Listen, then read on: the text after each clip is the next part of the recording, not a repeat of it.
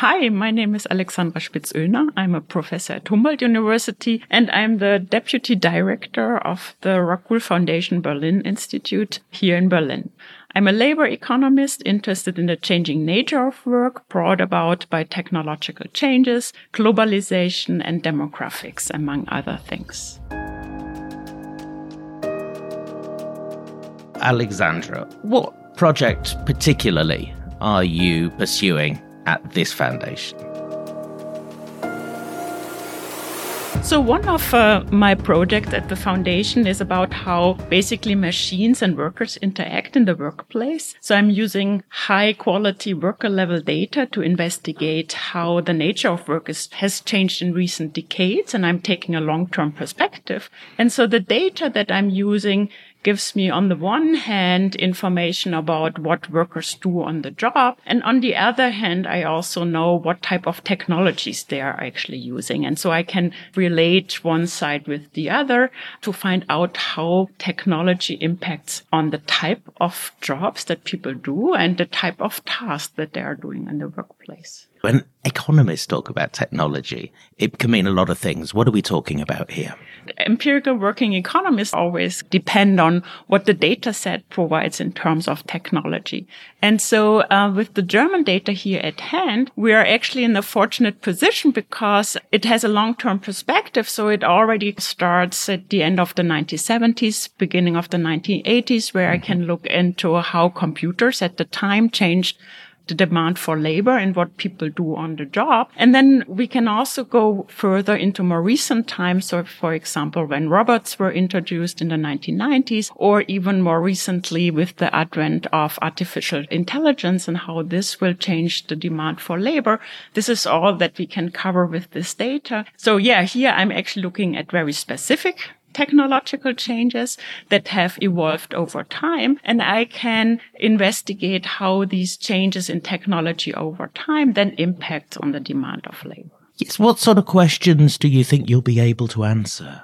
On the one hand, what type of tasks get automated? I think that got a lot of attention. Also in the public press, there was a lot of coverage of fear about technology, that there is disappearing work. But similar actually to like what we have seen in history, there are very little signs about disappearing work. In contrast, it's even the case that most industrialized countries, including Germany, for example, have unprecedented high levels of employment. And so the fears did not materialize, at least not until now. But what we do see is that this nature of work, that has changed dramatically. So people do totally different tasks than they did do, for example, 40 years ago. We have new jobs that arise. The quality of jobs has also changed over time. And so there is a lot of challenges for the workers on the one hand, because they have to adjust. And this is also where kind of retraining and reskilling of workers might come in on the other side. But it's also challenging for firms. If they want to reap the full benefits of technological changes, they have to make sure that the machine-worker interactions works well. And so it's not just a one-sided road. It has many nuanced challenges that the different parties have to take into account. How did you get into this, Alexandra? Why does this interest you in particular? Well, I actually started out as an economist who was interested in industrial organization. So I basically came from the perspective of the firm and starting from the profit maximizing maxim to start with. When you dig a little bit deeper, you see that a firm is just an entity with many partners, and maybe the most important resources of firms are actually the workers. I started to get more interested in how the labor market side of this works. And then the combination of technology and the labor market is the natural next step from this. As you pointed out, this is something that people worry about a great deal. Will they be replaced? What's the future for our children at work? Can we still earn money? From what you have seen, what is the possible best case and, well, what's the worst case? what is now clear, I think the best scenario and the hope is that technology will be implemented fast enough to actually help to counterbalance the issues of demographic changes, the baby boomers going into retirement, and issues of labor scarcity. Here, technology and the potential productivity increasing effect of technology, of course, have a huge upside.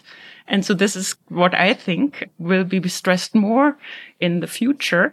The downside I see at the moment is that implementing technology in a way that it's actually really reaping all the productivity benefits that it suggests from the onset is a difficult task. And it involves many different spheres of policies. It's not only about digitalization, which is typically, at least in Germany, part of the Ministry of Economic Affairs. It's actually also an issue of education. And I think I'm coming back to this issue that there's machine-human being interaction. And only if both sides work well together, then we can reap the potential benefits of the interaction. And so education policy also needs to be part of this, and not only reskilling and retraining the workers that are now in the workplace. It's also about the future of our children, that education early on takes this into account.